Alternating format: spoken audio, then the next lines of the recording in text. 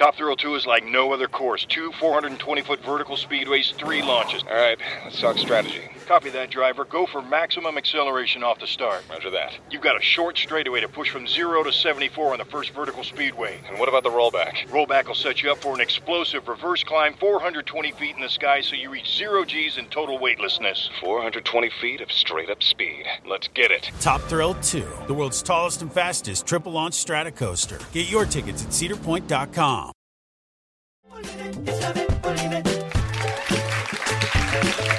You guys picked. Look, we've never had a bad Love It or Leave It. That's just a fact. But you guys picked a great night. Please allow me to introduce a legendary television producer, author of the memoir Even This I Get to Experience, founder of People for the American Way, and creator of iconic shows like All in the Family, The Jeffersons, Maude, and One Day at a Time. Please welcome Norman Lear.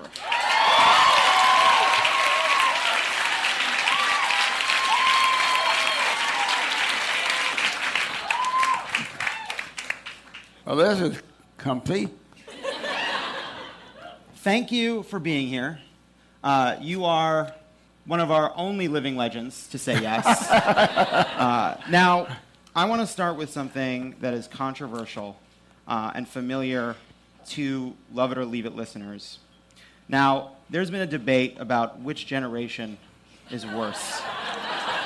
Which generation is... Which generation is worse, the baby boomers or the millennials? Now, I am biased. I am biased toward the millennials. We also have many baby boomer listeners who were angry at me for deriding their generation. You are from what I think we'd all agree is a better group, the greatest generation. That's bullshit. Well, I would say, I guess, you guys have your problems. We can get into that too. But which generation, if you had to choose, you're on an island, all right? It's baby boomers or millennials. That's where you have to choose generations, on islands. Some native is bound to come up to you and say, which generation?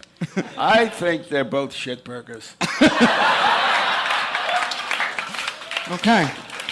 Okay. Well, that was tough to hear. I think we're the human of the species. Nothing changes. Nothing changes. I remember when Tom Brokaw called me. I was in Vermont, a place in Vermont, and he was writing about the greatest generation, and he called it the greatest generation on the phone. And I couldn't believe, I didn't think it was a good title at all. I didn't think, because at that time you couldn't look at us, and certainly not now, and talk about any generation as the greatest generation. We've all made so many fucking mistakes. Fair enough. Well, I guess that in a way is hopeful. That's where I get my hope every day. Well, that's reassuring too. We're not getting worse.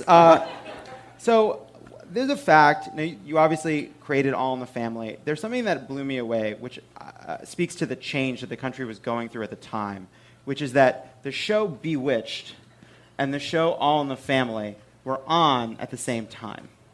And I think that speaks to the incredible change that the country was going through at the time. The difference between the politics of those two shows is extraordinary. How do you think that moment of tumult and all the anger and vitriol and anxiety that went into it, how much does it relate to what we're going through now? Or does it not compare to what was going on back then? I never thought I would live to see a Donald Trump. And we didn't have one then. We haven't had one in between then and now.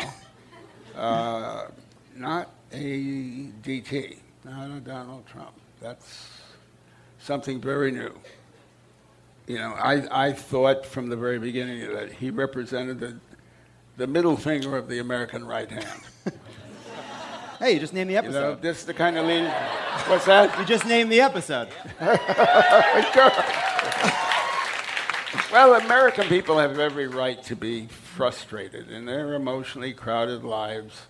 Difficult being a human being in any generation. And leadership just sucks around this, If you're looking at automobile companies and airbags, and you got the Takata situation and 100 others like it. If you look at pharmaceuticals, if you look at Dwight David Eisenhower was a two-term Republican president. And the guy that led, I fought in World War II, he led World War II. I mean, he was the general, 5-star general. And he warned us as he was leaving office about, be careful, be warned of the growing military-industrial complex. And in his first draft, which I caught in his library, he called it the military-industrial congressional complex. And I think it's choking us to death now. And I don't mean to be this serious. Let's stop it. No, you ended with a joke. It was perfect. Yes. You're good at this. I've been doing it for a while. So speaking of sort of leadership letting us down, a few months before the election, you said, I don't want to wake up in the morning without hope. I don't want to know that morning. So I think it'll all turn out okay. But that mustn't make us complacent. I don't think there are enough Democratic leaders who are telling it like it is, like they think it is. Now, you were talking about Trump, but I think you were talking about larger forces in the party. What do you think the Democrats aren't saying? Well, they're not telling the truth about Donald Trump, what they think of Donald Trump. Could we have a lot of Donald Trump voters here? The man, I don't know who would disagree with the man is unstable. Let's just start there. Do you want... I have written to presidents, I don't know, since I'm 35 or 7 years old or something like that, the first time, and said we need a parent in the White House. And I may be older than you. Certainly in later years I was able to write several presidents saying, I'm older than you, but I need a parent in the White House. Please be one. And we haven't had that, and we don't have any parental leadership anywhere that I can see. And we earned that. What do you think broke? I mean, you've been trying to satirize and point to problems in the culture, whether it's in All in the Family or so many of the other shows that you've done. What broke that made it possible for someone like Donald Trump to reach the highest office in the land? I think the absence of leadership. People just looking around and not knowing who to vote for. And this was a way of saying, screw you. This is the kind of leadership you give us. Take him. I don't think there's a vast American public that's proud of this leader. And oh, how we'd like to be proud again. When the World War II was over, I flew 52 missions World War II, B-17. When it was over, that's over. Thank you. And came back, and my country developed a Marshall Plan to get Europe back on its feet. And we had every right to think the world of our country. And we did. I often think we were in love with America. People are patriotic today. Of course we love our country.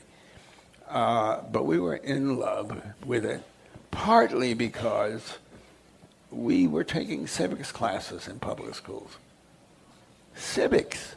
That means they were teaching us what the country was all about in terms of the promises it made vis-a-vis equal opportunity under the law, equal justice under the law. And we were in love with it. I, as a kid, just loved. I was 12 years old. My father went to prison. And I ran into, on the radio, a guy by the name of Father Coughlin, a priest who was a vicious anti-Semite, anti-Roosevelt, kind of fawning over what he read was going on with this guy named Hitler and so forth. With my dad gone and everything else, and learning that people didn't like me because I was born into to Jewish people, I would have been far more frightened had I not been taking a civics class and learning every day that my country was not, it was birthed differently. It didn't believe in that these people were, in effect, against the law, against the Constitution. That was really encouraging. So, we're in the middle of this crisis. Trump is in the White House. What makes you hopeful right now about the country? Sitting here. It does? That was pandering. That was a pander, which I admire. But you know, when you pander well, pandering is okay. These people came here to listen to conversation. I mean, you know, so I did some television shows or something. Nobody understands. Nobody comes here thinking, wow, unless they're interested, unless they really want to listen to something. I'm sorry, I'm bumpering because they're here to listen. But why wouldn't this be encouraging and hopeful? All right. I'm hopeful. And I'm in the hands of the next generation here. We're doing okay. I mean, here, we're doing okay here. I have 6 children. 6 children. Yeah. Ask me their ages. How old are they? I wish you would. I'm so glad you asked me. 22 to 71.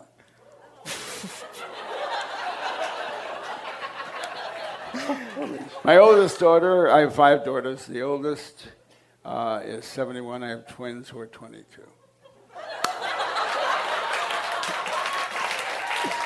That's pretty good. They just got out of college. That's where. How do you wake up without hope with that? That's good. All right, we'll leave it there. Before we bring out the rest of our panel, this is Love It or Leave It. We want to play one quick game with you. Now, many people have compared Archie Bunker to Donald Trump. But they are different. And I know that you, having intimate familiarity with both of these characters, can suss out those... It's so intimate. Can suss out the differences. And so this quiz, called Who Said It? Called Who Said It? It's called Who Said It? And I'm going to read you a quote. It might be Donald Trump. It might be Archie Bunker.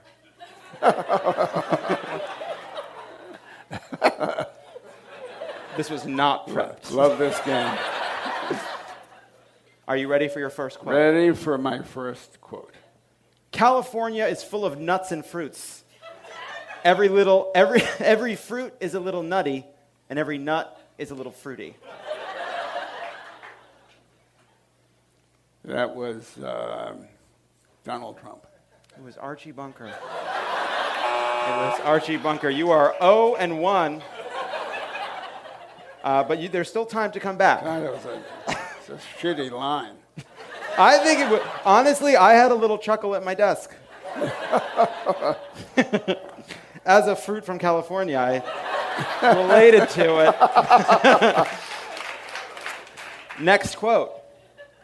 You know, when it comes to racism and racists, I am the least racist person there is. I have a great... Oh, I know that's Donald Trump. All right, that's correct. Next quote. The U.S. of A. never stole nothing from nobody. The Mexicans was only too glad to give us Texas after we beat the hell out of them in a war. Archie Bunker. Correct. One final quote. You're the one that needs an American history lesson. You don't know nothing about Lady Liberty, standing there in the harbor with her torch on high, screaming out to all the nations in the world, send me your poor, your deadbeats, your filthy, and all the nations send them here. They come swarming in like ants. That's Archie. That's correct. Guys, give it up for Norman Lear. He's going to hang out. Whoa!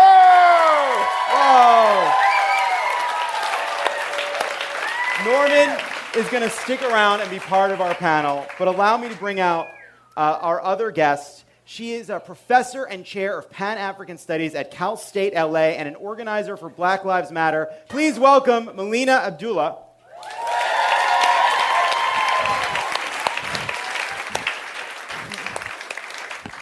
You know him from The Daily Show to The Office to some of my favorite movies. Guys, please welcome Ed Helms. Yo!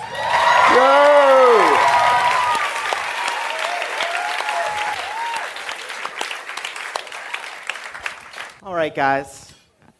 I mean, this is a murderer's row. Let's get into it. What a week. Today, John McCain came out against the Graham Cassidy healthcare bill,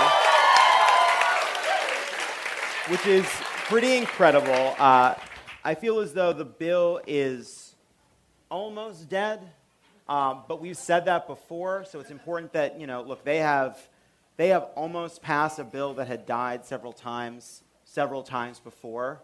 Langston Kerman, friend of the pod, who's a guest on this show, said that they pump out shitty healthcare bills like Medea movies, which I thought... Medea movies. Medea, all right. Medea, thank you. As the black person on the panel. That was earned.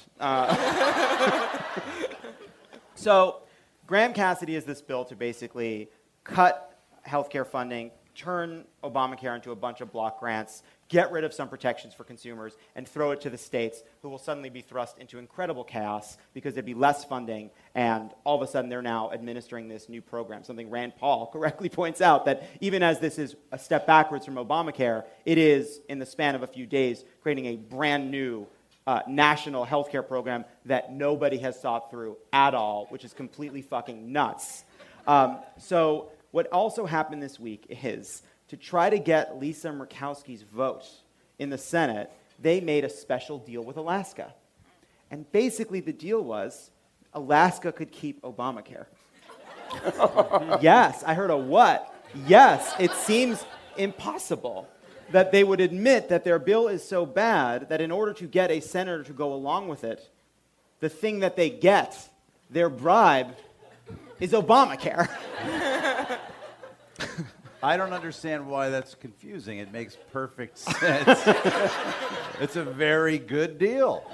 It would be a great deal for Alaska. The thing is, if they really wanted to help people, they could make that deal with 50 states and 100 senators and pass nothing. Right.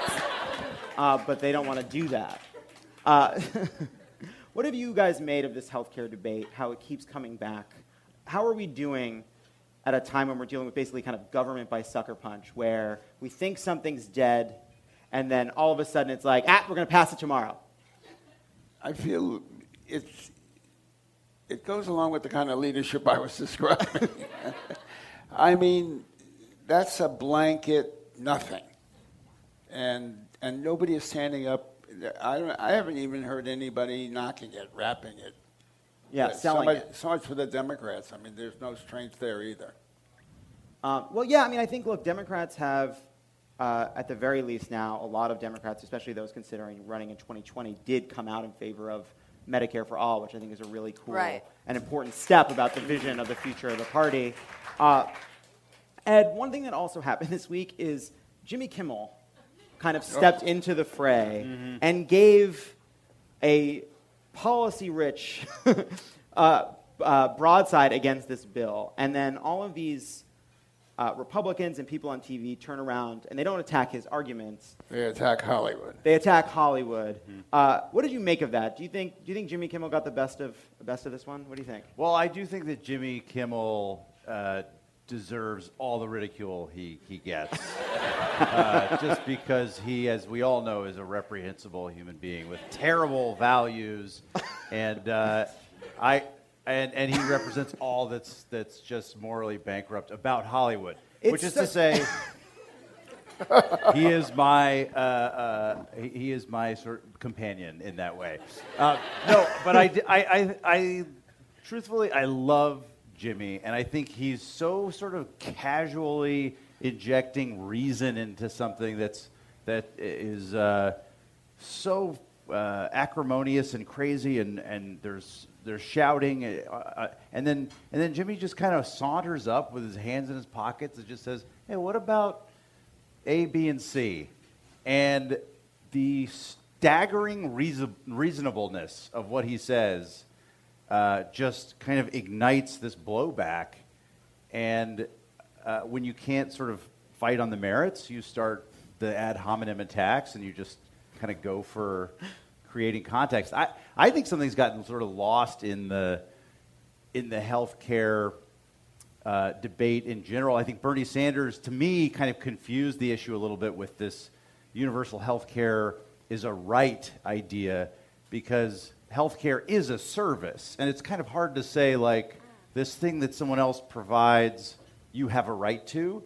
And yet... But don't you have a right to it? Well, here's the thing. Like, morally, shouldn't people, like morally, because they're born, have a right to have their life protected and sustained? To me, it's a little bit... That language is going to shut down Republicans. But that's actually not true. The masses of Americans, when you talk about it in terms of Medicare for all, they're supportive of Medicare for all. And so I think that we're allowing ourselves to have someone else frame the argument. What is kind of tiring and exhausting and fatiguing for those of us on the left is the idea that we're constantly countering assaults rather than asserting something. So I think this Medicare for all conversation, the conversation around health care as a right, is something that gives us something to struggle for.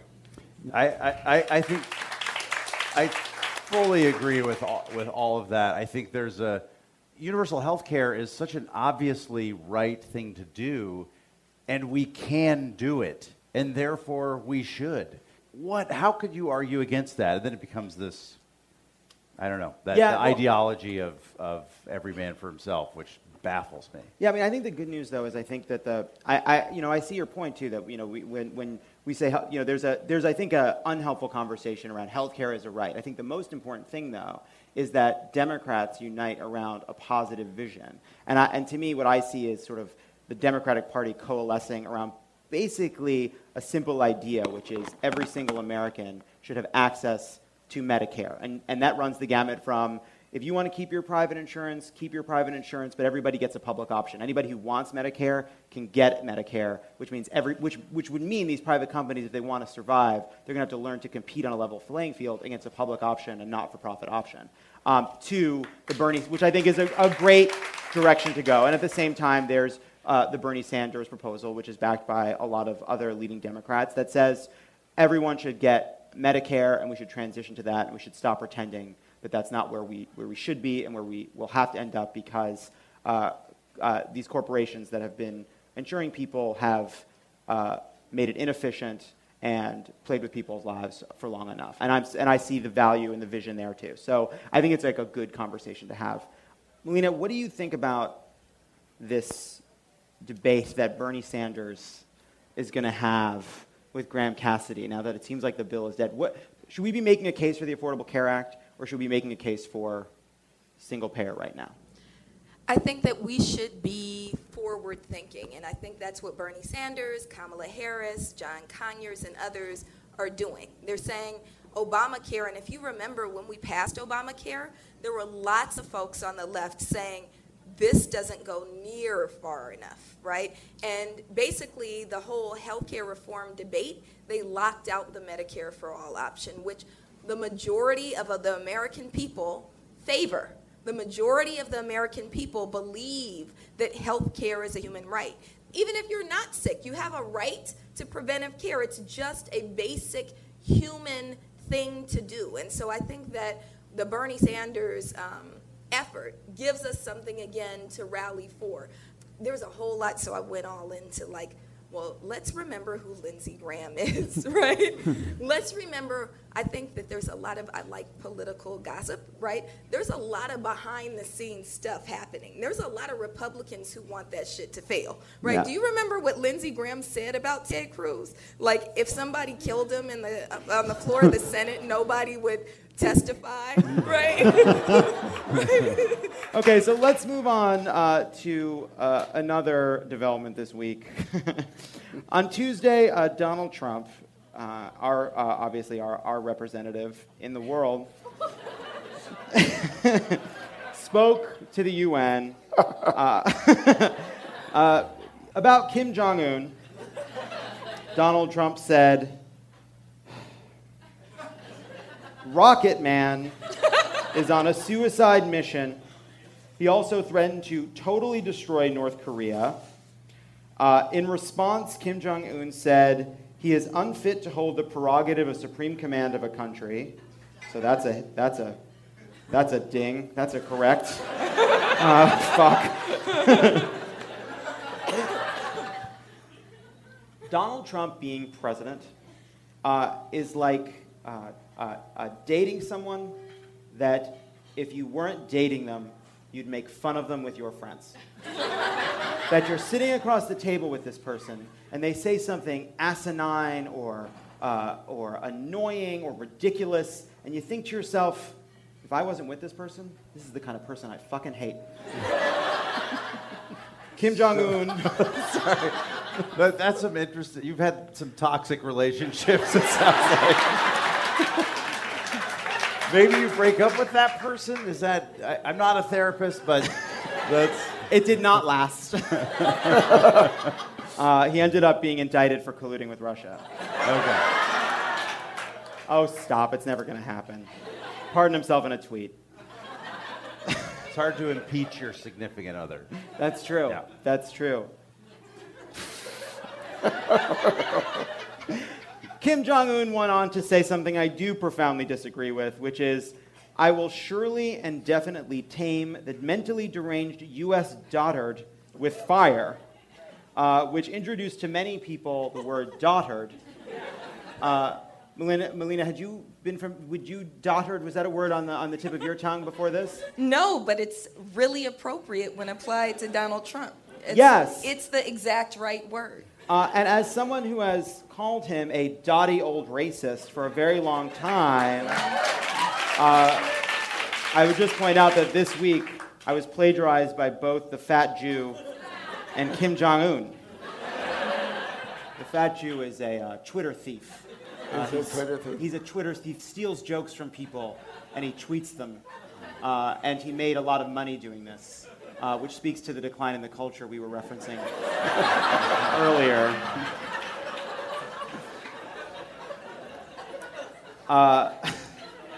We learned today in reports that internally at the White House, nobody wanted Trump to go on the UN and call him Rocket Man. Even a CIA profile of Kim assessed that he has a massive ego and reacts harshly and sometimes lethally to insults and perceived slights. What are we going to do to convince Donald Trump and Kim Jong-un that they're in love with each other? I really think if they do get in the same room together, like, it'll be stars and ponies and rainbows. Like, they are the same. There's something like they're sort of emotionally the same. There's a similarity. There's a deeply troubling similarity that might lead to the extinguishing of all life on the planet. Or they just bring out the best in each other. Like it cancels out all the sort of icky stuff, and they just become these really benevolent leaders of their countries. And I think he's right.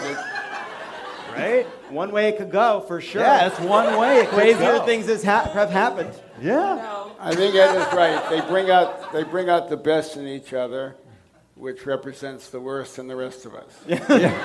That's right. That is a shame. That is a shame. Norman, you fought in the last war that used nuclear weapons. How you feeling? Well, we didn't use nuclear weapons in the war. We used it as the exclamation point of that war. And I remember being in a multitude of conversations, GIs still abroad, who just hated what happened in Japan with the dropping of the hydrogen bomb. And I think we're still, if we think about it and talk about it, we're ashamed of it. Okay. No joke there. Oh, no, I think it's funny. Do you think it's funny, Ed? This is very exciting for me having you here. That was fun, too. That was exciting.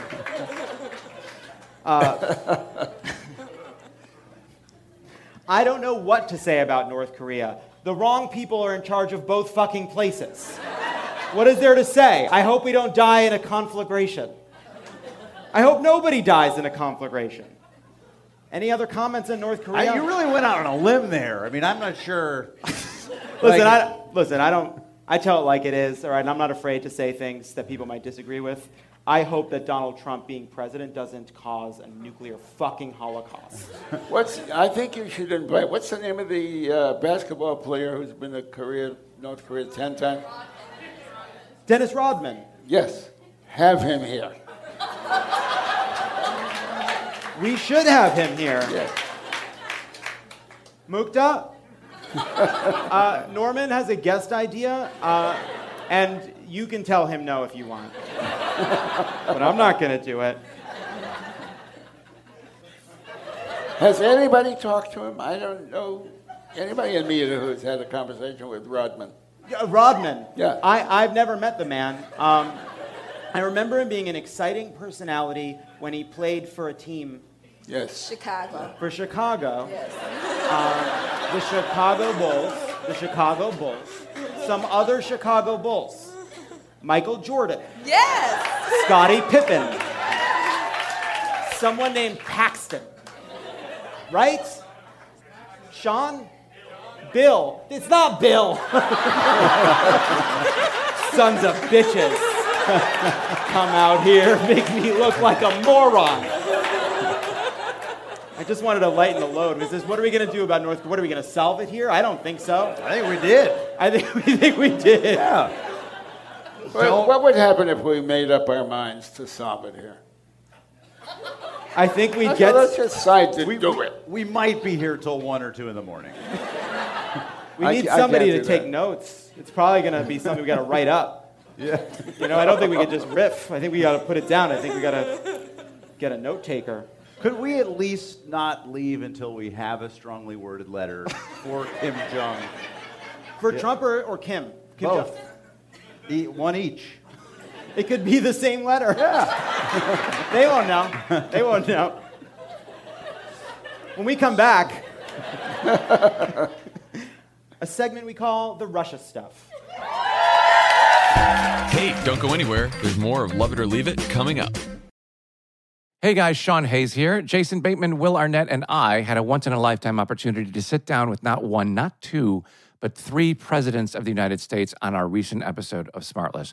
That's because President Biden, a returning guest, brought 2 of his favorite pals, former Presidents Bill Clinton and Barack Obama, all joined us for unforgettable conversation. It's a historic episode of Smartless as we pry into the minds of these remarkable leaders. We'll cover everything from their time in office, America's responsibilities in the world, and their personal passions in an episode full of some candid stories, insightful perspectives, and a few surprises along the way. Whether you're a political junkie or just curious about the inner workings of the Oval Office, this episode is a must-listen. Don't miss out on this incredible opportunity to hear from 3 of the most influential figures in recent American history. Follow Smartless on the Wondery app or wherever you get your podcasts. You can also listen to Smartless ad-free by joining Wondery Plus in the Wondery app or on Apple Podcasts.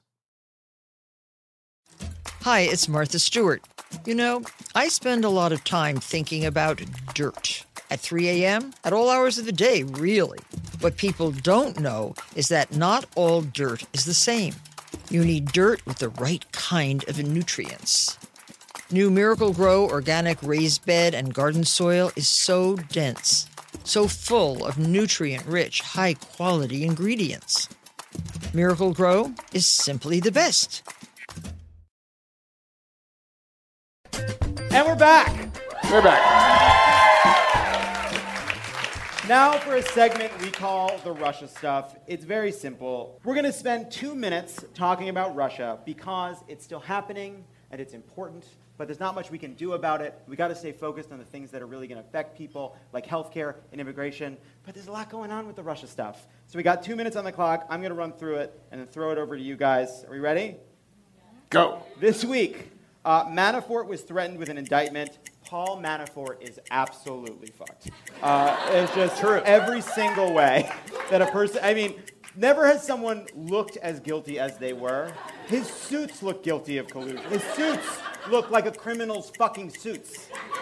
Ty Cobb, a name of a lawyer in this, impossibly, with a handlebar mustache, was caught by a New York Times reporter at a BLT Steakhouse walking through all the details of everything, including the fact that the White House counsel has a safe with secret documents in it. That was exciting. The FBI was wiretapping Paul Manafort since 2014. The RNC has been using funds to pay more than $420,000 in legal fees for the Russia probe, including for Trump and his fucking idiot kids, which I love because I hope those RNC donors are pretty fucking pleased. You are supporting the legal defense of Donald Trump, a supposed billionaire. Terrific. Facebook is turning over 3,000 ads to congressional committees, and today the government notified 21 states that Russian hackers targeted their systems before last year's presidential election. The Russia stuff. Norman, I think something's wrong there. Norman thinks something's wrong there. Melina, where are you at on the Russia stuff? It feels like a movie. The one thing that I'm proud of is Howard University hired James Comey, and the students shut him down when they tried to have him as the convocation speaker. So today, I am very proud to be a graduate of Howard University and of the students there. Ed, the Russia stuff. Well, as a vessel for Russia paid me to buy a lot of Facebook ads. Got it. So I've got a lot of cash on the line here, and I really hope this all just washes out. Yes, that's interesting about Comey at Howard. I didn't know that. Yeah, isn't that crazy?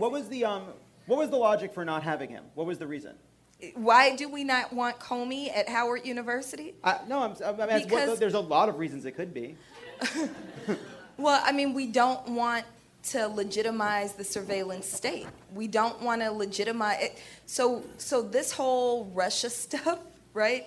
And in fact, the entire Trump presidency tries to get us to believe that if you are not a card-carrying member of the Ku Klux Klan, of the neo-Nazis, then you're somehow on our side. Comey is not a friend of black people. Howard University is a historically black college. We don't want him there. He has no place there. And so the students were standing up for the legacy that is Howard University, that is, comes out of the Freedmen's Bureau, that is the struggle of Frederick Douglass. And they're saying we're not going to sell ourselves out to any gradation of white supremacy. Okay. Yeah. I thought it might be because he also, in addition, wrote a letter that elected Donald Trump, which was a real boneheaded move, I think. When we come back, okay, stop.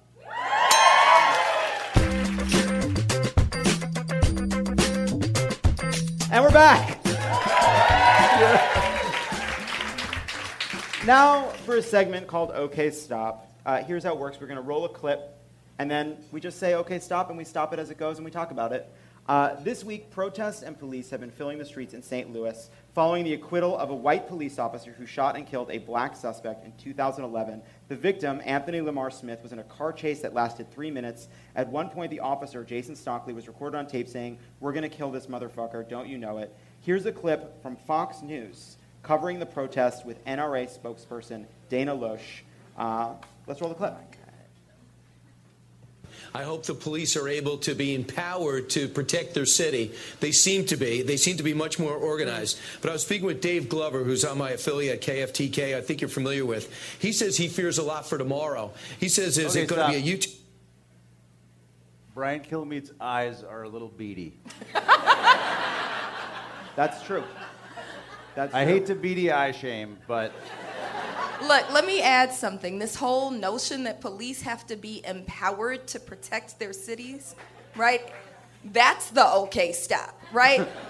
Police, especially in places like St. Louis, but also places that seem to be liberal, like Los Angeles, where they kill more people than any other city in the country, right?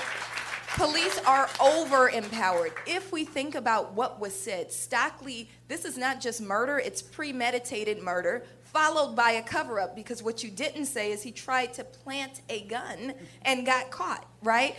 So the notion that we need to empower this kind of behavior is hugely problematic and something that we should all be up in arms about, so there should be protests in the street. concert on Saturday and Ed Sheeran on Sunday, and with those big crowds and all the cameras, they feel as though they're organized enough online and they're coming from out of state. They talk to people from South Carolina. He thinks the worst is yet to come, if not tonight, over the weekend. It could very well happen. It would be a great opportunity for them to get more media attention. And look, here's the thing. Shutting down highways... Okay, stop.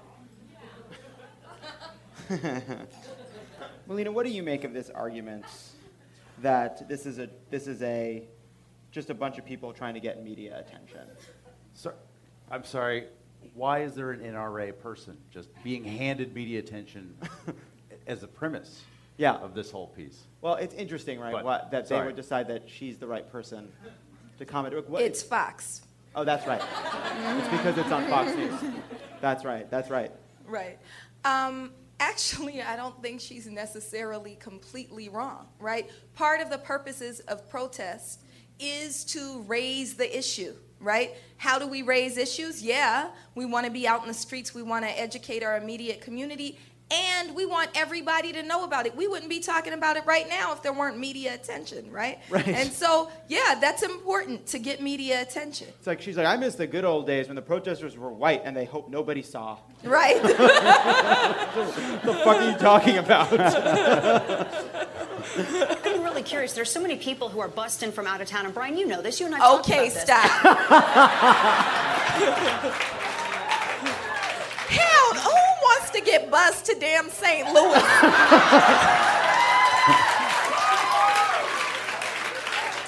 For a protest, right? Yeah, maybe to see the arch. I would see the arch. It goes over the river, or it's next to it. I don't know. That's why I'd go check it out. And I'd probably fly, to be perfectly honest. Right, and on the left, we don't have no money for buses anyway. Right. So she's lying, With regards to Ferguson, there were so many people bussed into Ferguson. Yeah. If all of these individuals want to claim that there's something wrong with the system, why don't they vote? Why was voter turnout so bad? Okay, stop. Vote for what? Who are we voting for? Voting would have kept Stockley from being on the police force in the first place?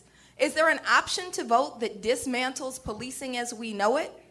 Is there an option to do that? So what is she talking about? And to top it off, black people do vote, right? So there's this misinformation given that black people don't vote. But black people are some of the most stable voters in the country, right? And so...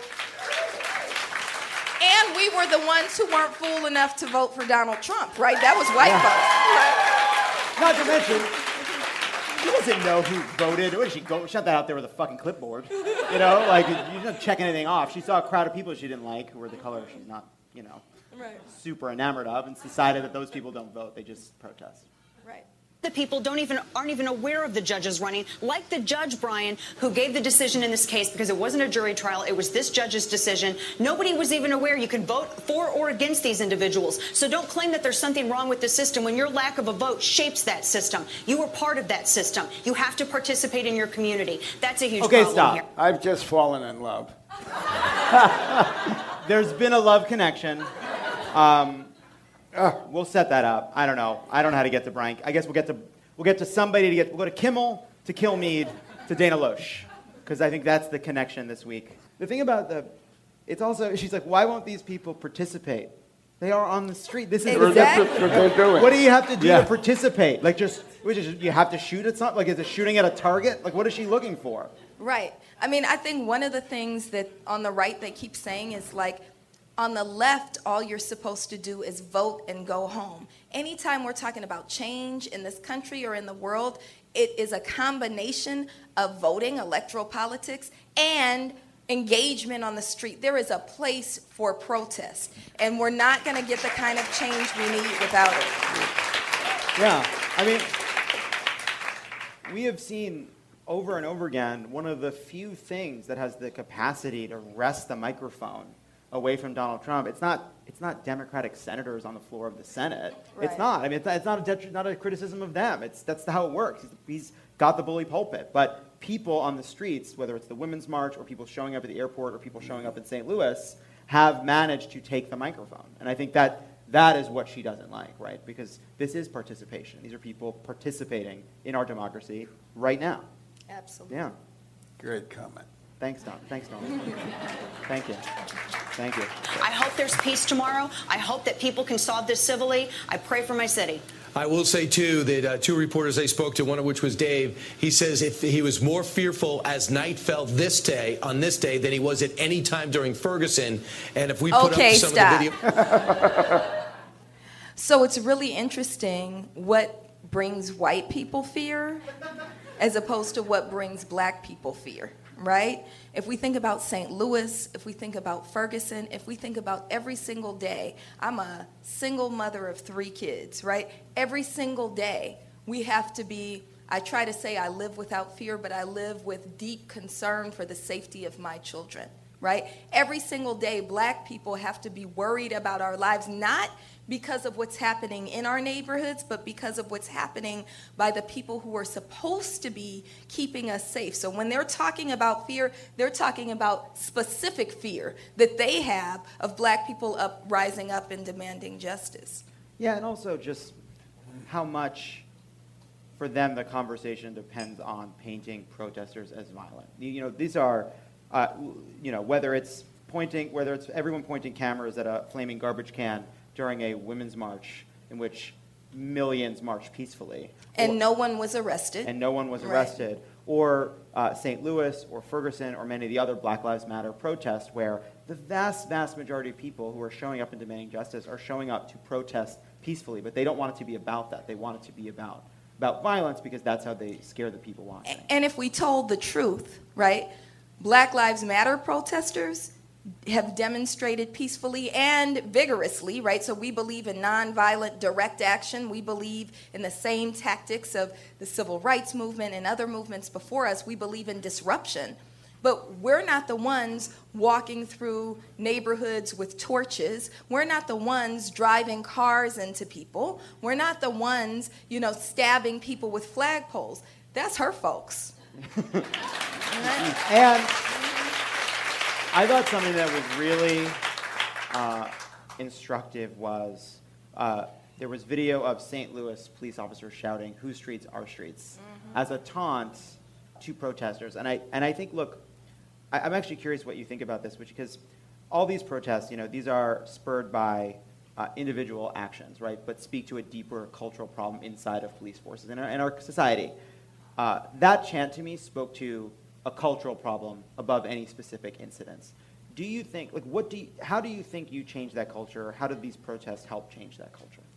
How do we change the mindset of the officers who are doing that? Is that what you're asking? Yeah, or just how do we change policing in that way? Like, what makes you hopeful about how things can change, I suppose, is the question. So let me be straight up.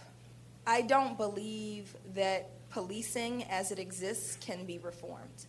I believe in the transformation of our public safety system. I believe that if you look at every single study and what builds safe communities, it's the investment in livable wage jobs, mental health resources, after-school programs. That's what creates safe communities.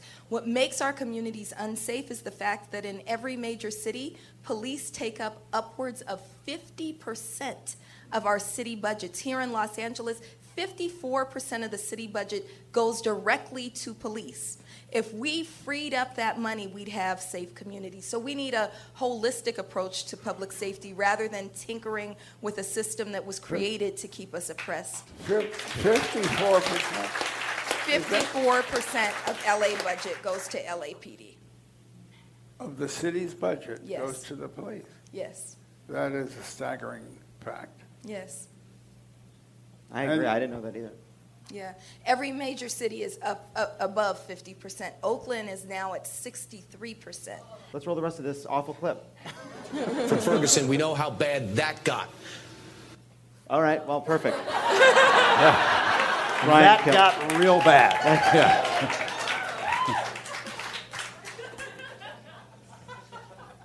When we come back, a new segment I'm very excited about.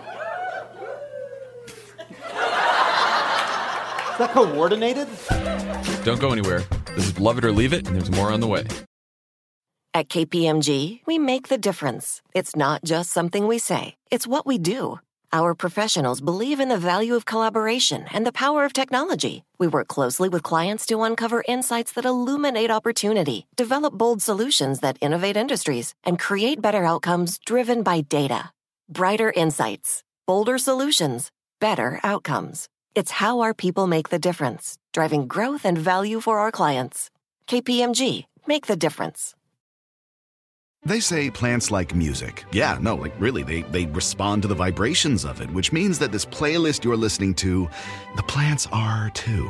You know what else plants like? Organic soil from Miracle-Gro. It's made with all the best stuff like wood fiber and compost. Plus, it's OMRI certified organic, which officially means it's made with superior ingredients. And when you give your plants the stuff that makes them happy, they won't judge you on your iffy playlist. Hear that, plants? So go ahead and give them Miracle-Gro. And we're back. This week, footage of MSNBC's Lawrence O'Donnell having an outburst during breaks leaked. And a lot of people were watching this video of Lawrence dealing with some kind of a problem in his control room. Now, I actually didn't think I thought Lawrence did okay. In the pantheon of people yelling on set of a television show in a stressful situation, it's like 0.2 Bill O'Reillys, right? It's just like not even close. And that's especially true once you hear. Now we in watching the clip, you see Lawrence's side, but you cannot hear what's going on in Lawrence's ear. So in a new segment called Out of Control Room, we have obtained the audio from the other side of Lawrence. What Lawrence was hearing in his ear. And so this is news. This is something that other people have not seen. And so I think it'll be very instructive to hear what was going on the other side of the conversation. Let's roll that clip. Well, today, President Trump visited Texas, but he forgot to bring any empathy with him. But he did bring a hat that is for sale. Hey, Lawrence, this is John. I'm the party planner for the office What's here. going on? Why am I losing this? Sorry, I don't. Why don't I have new sound? here. I don't know how the buttons work. I just was. So back. Labor Day Someone's rundown. I pressing just buttons need a and turning my Labor Day. sound up. We're gonna have a Labor Day party. Who's asking for a Labor Day rundown in my ear? Oh, it's me. It's John. I'm the party planner for the office. And if I could just, I'd love to ask you about the DJ. Someone in that control room is out of control. Oh no, that's just unkind. I'd love to ask you about the DJ. If we could have some music. Do you like? You more of a techno guy? Do you like? Are you like the? Are you an opera guy? Do you?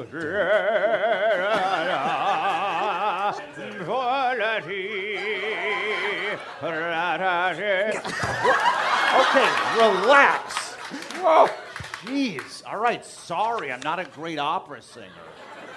But we got to just get some of these logistics Is Donald Trump dialed in. going to be called to testify to Congress? Michael Liskoff has the latest on that. Okay, everybody, start the hammering. If we could just get hammering. Stop the hammering. What? Stop the hammering No, up there. Lawrence. Who's got a hammer? Lawrence, Where is it? It's upstairs. Where's the hammer? It's upstairs. Is it on the? Go up on the other floor. Somebody go up there and stop the hammering. Yeah, but Lawrence, we're building a float for the Labor Day party. We can't stop the hammering. The new sheriff of Maricopa County, who beat Joe Arpaio, joins us next. Okay, I know. I don't know why I bother to say how to cut the slots when you don't do it. Can we talk about catering for a second? I don't know why. I want to have hot dogs. These are some menu options. We just wanted to show you. Goddamn entrails. We're not serving entrails at the Labor Day party. Are you Jesus crazy? Christ. Crazy fucking sound coming in my ears. We have a big banner that we made, and it's got some great words on it. You know, the stuff that we really put a lot of thought into. I told you why I wanted those fucking words cut. I'm just gonna call it out. This sucks. It just fucking sucks. That's what I'm saying. Sucks this sucks. Out here Jesus. With this out of control shit. Yeah, I agree. Now, whoa.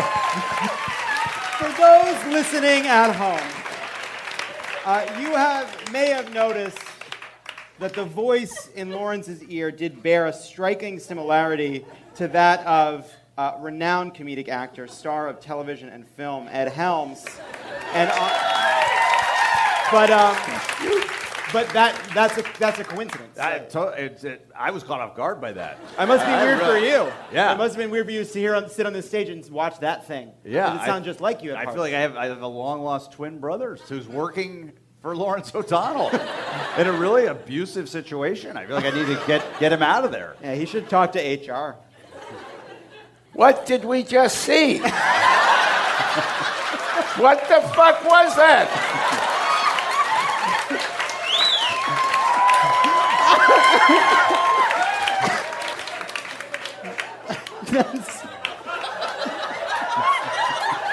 That is a very reasonable question.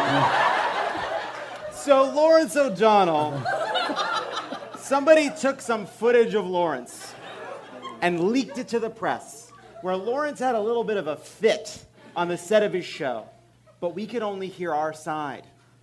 And so Ed Helms created a character named John. Could have picked a different name, but it worked. And he pretended to be in his ear. But the real clip that everybody saw was just Lawrence losing his shit for 8 minutes with total silence in between.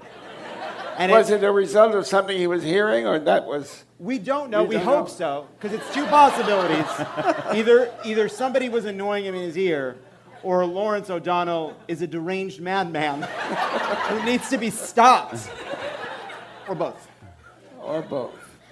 That was fabulous. When we come back, the rant wheel. Hey, don't go anywhere. There's more of Love It or Leave It coming up.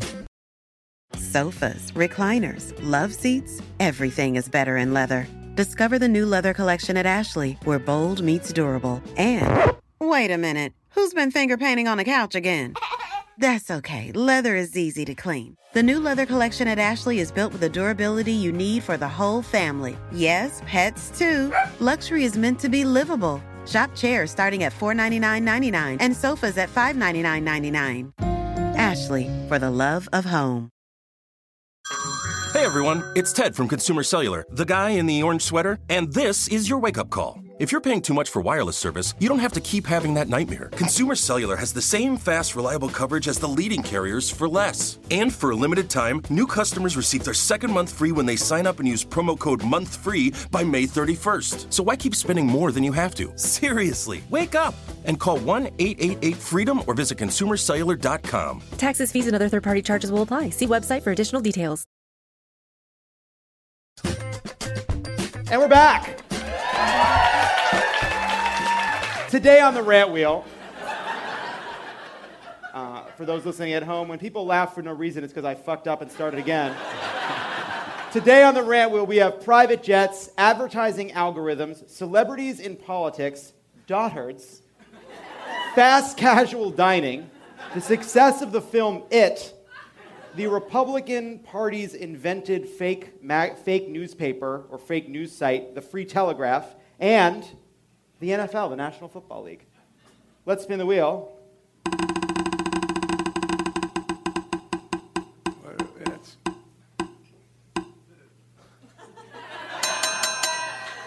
It has landed on advertising algorithms. This week, there were a bunch of stories about whether it's Google or Facebook, whether it's Facebook dealing with placing of just absolutely heinous Russia ads for people that were, very targeted ads to get people to either not turn out to vote or to turn out to vote for Donald Trump. Sort of racist, despicable, deceptive ads. Not to mention, apparently, fake meetups that Russian agents, Russian operatives, or we don't know who, but let's say Russia, was setting up fake meetups for people in small towns across the country to get anti-immigration meetups. Anti-immigration meetups. Was anybody there when they got there? I think a few people. I don't think they ever got the turnout. I don't think the Kremlin was pleased with the turnout. But was there someone there to sort of be like, Hi, welcome to the Hello. meetup that I've The organized. anti-immigration meetup, right? Yeah, That's how like what? Hello, it is me. Or was it just sort of like, Joe America, I'm here to join you in rally. Yeah. Rally. It is. We love football and we hate immigrants, right? Yes. I work where you all work, in healthcare administration. That is what your economy is now. This sucks. Norman. Yes. I should not do impressions. I'm not good at it. I thought you were good at it. Oh, I shouldn't fish for. I think you need to be kinder to yourself. Thank you, Norman. What a night. Let's spin it again.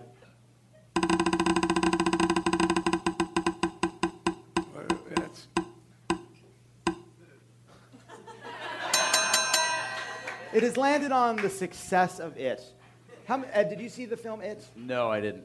Melina, did you see It? I don't even know what it is. Yeah, but I don't. Yeah, I can't say Medea, but you're over there. You don't know what. You don't know. You know, maybe that's. Yeah. It's not the same. It's not the same. Norman, have you seen It? I never heard of it. Okay. I've seen it. When did it come out? It has come out recently. It's a horror film based on a book by Stephen King. It's about a clown that kind of makes sense. I've watched it. It's an evil clown. I think he represents a darkness in the human soul. And maybe capitalism? I don't know. Hey, I'd just like to point out, it wasn't very successful on this stage. No, 3 out of 4 Love It or Leave It guests and panel and hosts have not seen it. It was actually like the most positive thing that most Americans experienced last weekend. Yeah. It was just, everyone wanted a breath of fresh air, so they went to watch scary clowns murder people. What is it about this moment in time that as a nation, we decided to make it like the biggest thing? What happened? What did it mean? Donald Trump? You think it's a Donald Trump thing? You think that it speaks to a deeper? She's great. You don't put an arm on her shoulder. Does he do that? Okay, good. It was a supportive arm. I just want to update people listening that somebody shouted out Donald Trump, and I agreed with it, and she's wearing a repeal and go fuck yourself shirt. And he put an arm on her shoulder like, but he's saying it's supportive. They can't handle it. They can't handle it. It. I really liked it. And there is something about a town overcome by the magic of an evil clown taking people one by one, but they all forget because they've moved on to the next. I'm seeing it. I don't even think that was a rant. That was just a very, very loose chat about a film most people hadn't seen. Let's spin it again.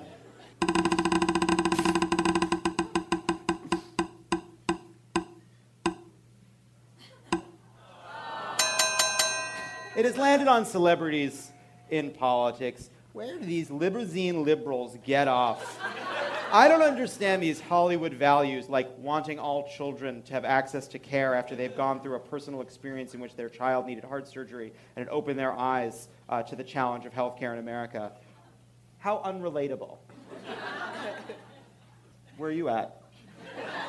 I think it was Jimmy Kimmel who got panned. I mean, the right attacked him viciously for being an American citizen and speaking his mind.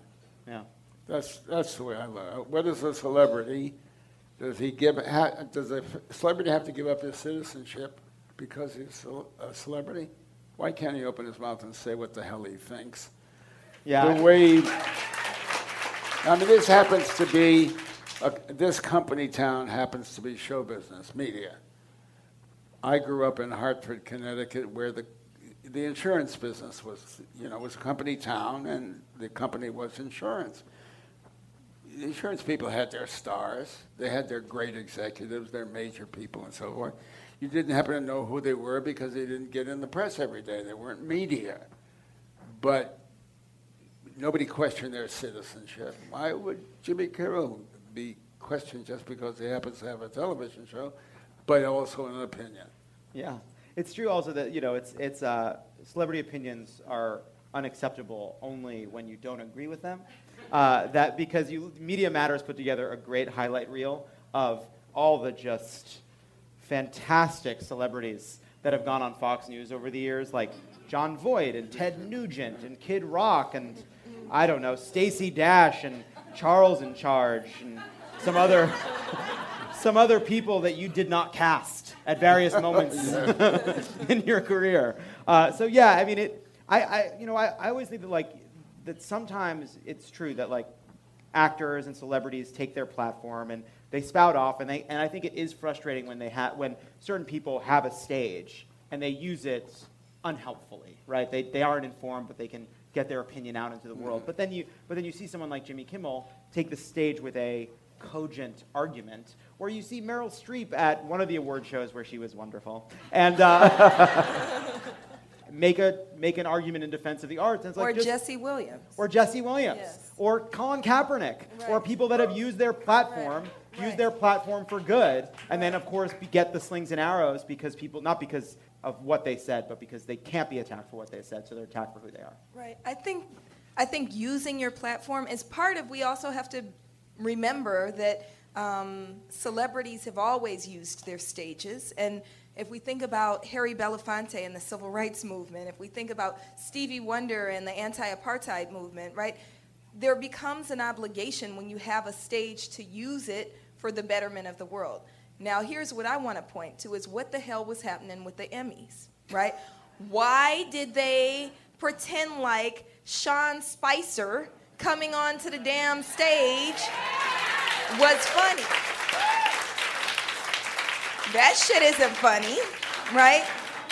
And we should keep note of everybody who took a selfie with him needs to get it, right? Yeah.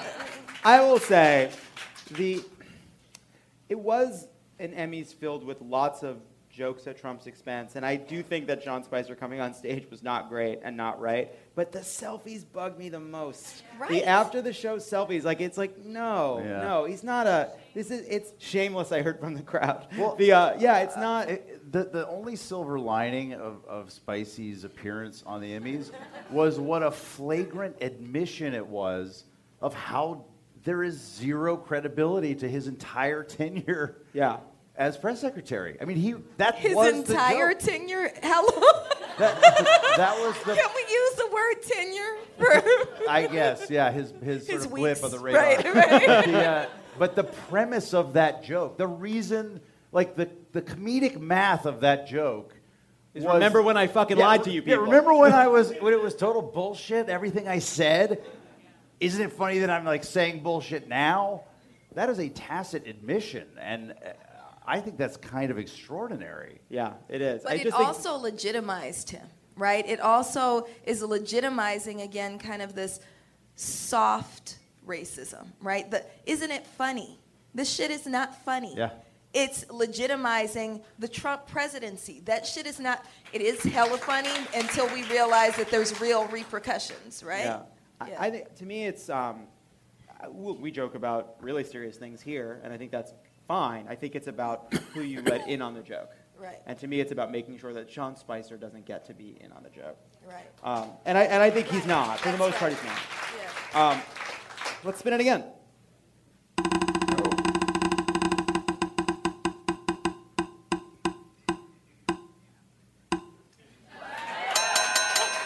It has landed on Dotard's. I don't know why. It's a great word. It's a great word, Dotard. I like it. I hope we start using it more to describe him. Trump. Dotard. Kim Jong-un, in his response to Donald Trump, it was translated as Dotard, but apparently in the Korean it was old beast lunatic. That's what Dotard means? That the characters side by side were actually not Dotard. It was old beast lunatic, which is awesome. Because what better combination of words? Is it bad that we're agreeing with Kim Jong-un? It sucks. It sucks. when I first saw that word, I saw it in print before I heard it said, and so I read it as dotard, and I actually thought that it was this like really sort of gross version of the libtard insult, but changed to be a Donald tard, and the Donald version of it. That was the first thing that occurred to me, and I was like, this North Korean translator is operating at like crazy levels. Yeah, I actually would think you'd have to pull aside that translator and say, listen, I appreciate your craft, and I don't want to tell you how to do your job, but you can't just create portmanteaus. Yeah. Look, you're not the academic translating Dostoevsky. You're just a guy trying to make sense of this. Well, but that's what the thing. It was a portmanteau and a legitimate word. It's next level. It's high level shit. stuff. Yeah. Should we spin it one more time?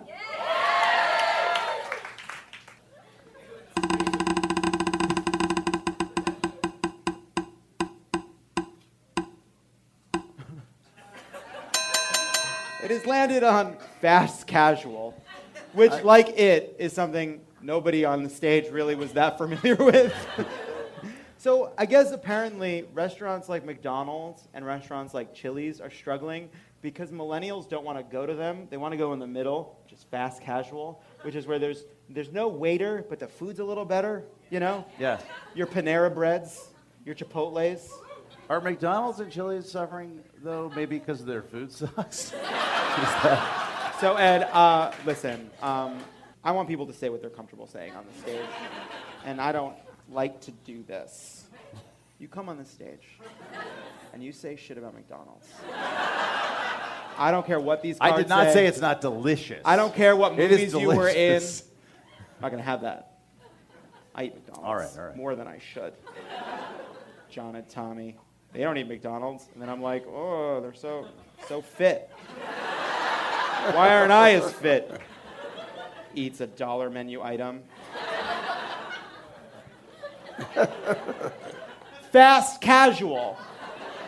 This rant was fast casual. You know what? I don't have anything to criticize. I like what these places are doing. I haven't been to a Chili's in a long time, but I do love a Chili's too when I'm in the mood for some fast casual at an airport. You know what? I agree.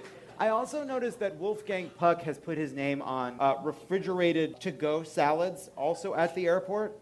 And I think that's a fascinating example of someone who said, fuck it. Like, I mean... I thought he was saying eat it. You make Spago, you're a famous fancy chef, and bit by bit you're like, now I'm food at the airport. Now I'm vending machine salad. Yeah. Now I'm iceberg for $15 for a flight to Cincinnati. Good for him. Trump is president. Make your salad money however you want. Norman? Yes.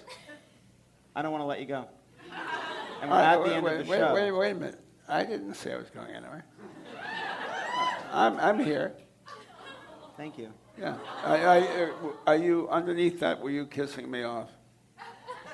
Were you fucking kissing me off? Norman, I want I've been told to leave before. Norman, I was not. I was struggling with the fact that it's time to end the show. Look, see, we're all struggling with that. We're having such a good time. Is there anything you'd like to rant about? Anything I'd like to rant about? Anything on your mind? This whole fucking evening. That guy knows how to end an episode. Those poor people having to pay for just to hear us talk.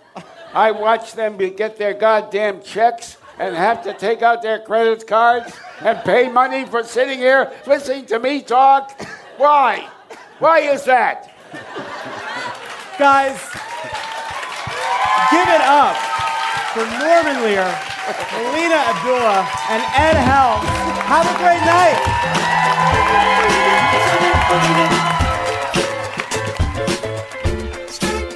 night.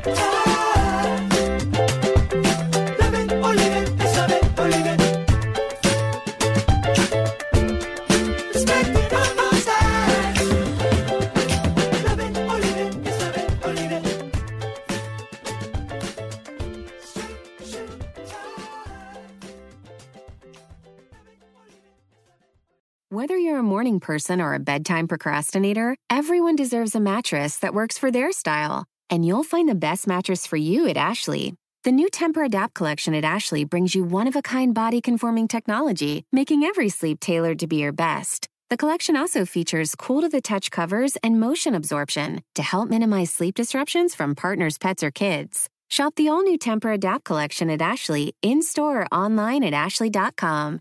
Ashley, for the love of home. You can live out your MasterChef dreams when you find a professional on Angie to tackle your dream kitchen remodel. Connect with skilled professionals to get all your home projects done well. Visit Angie.com. You can do this when you Angie that.